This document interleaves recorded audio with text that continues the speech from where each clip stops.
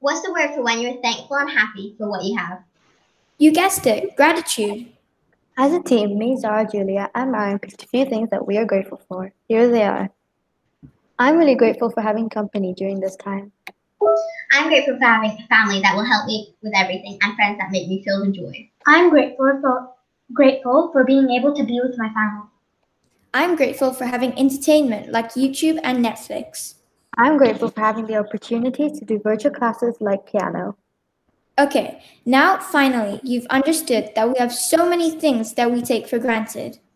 This activity will make you feel grateful. Think about the people who are alone at home, don't have the access to e-learning. Just be happy. That is it to the end of our podcast. I hope you enjoyed going on the journey with us. Bye. Bye. Bye.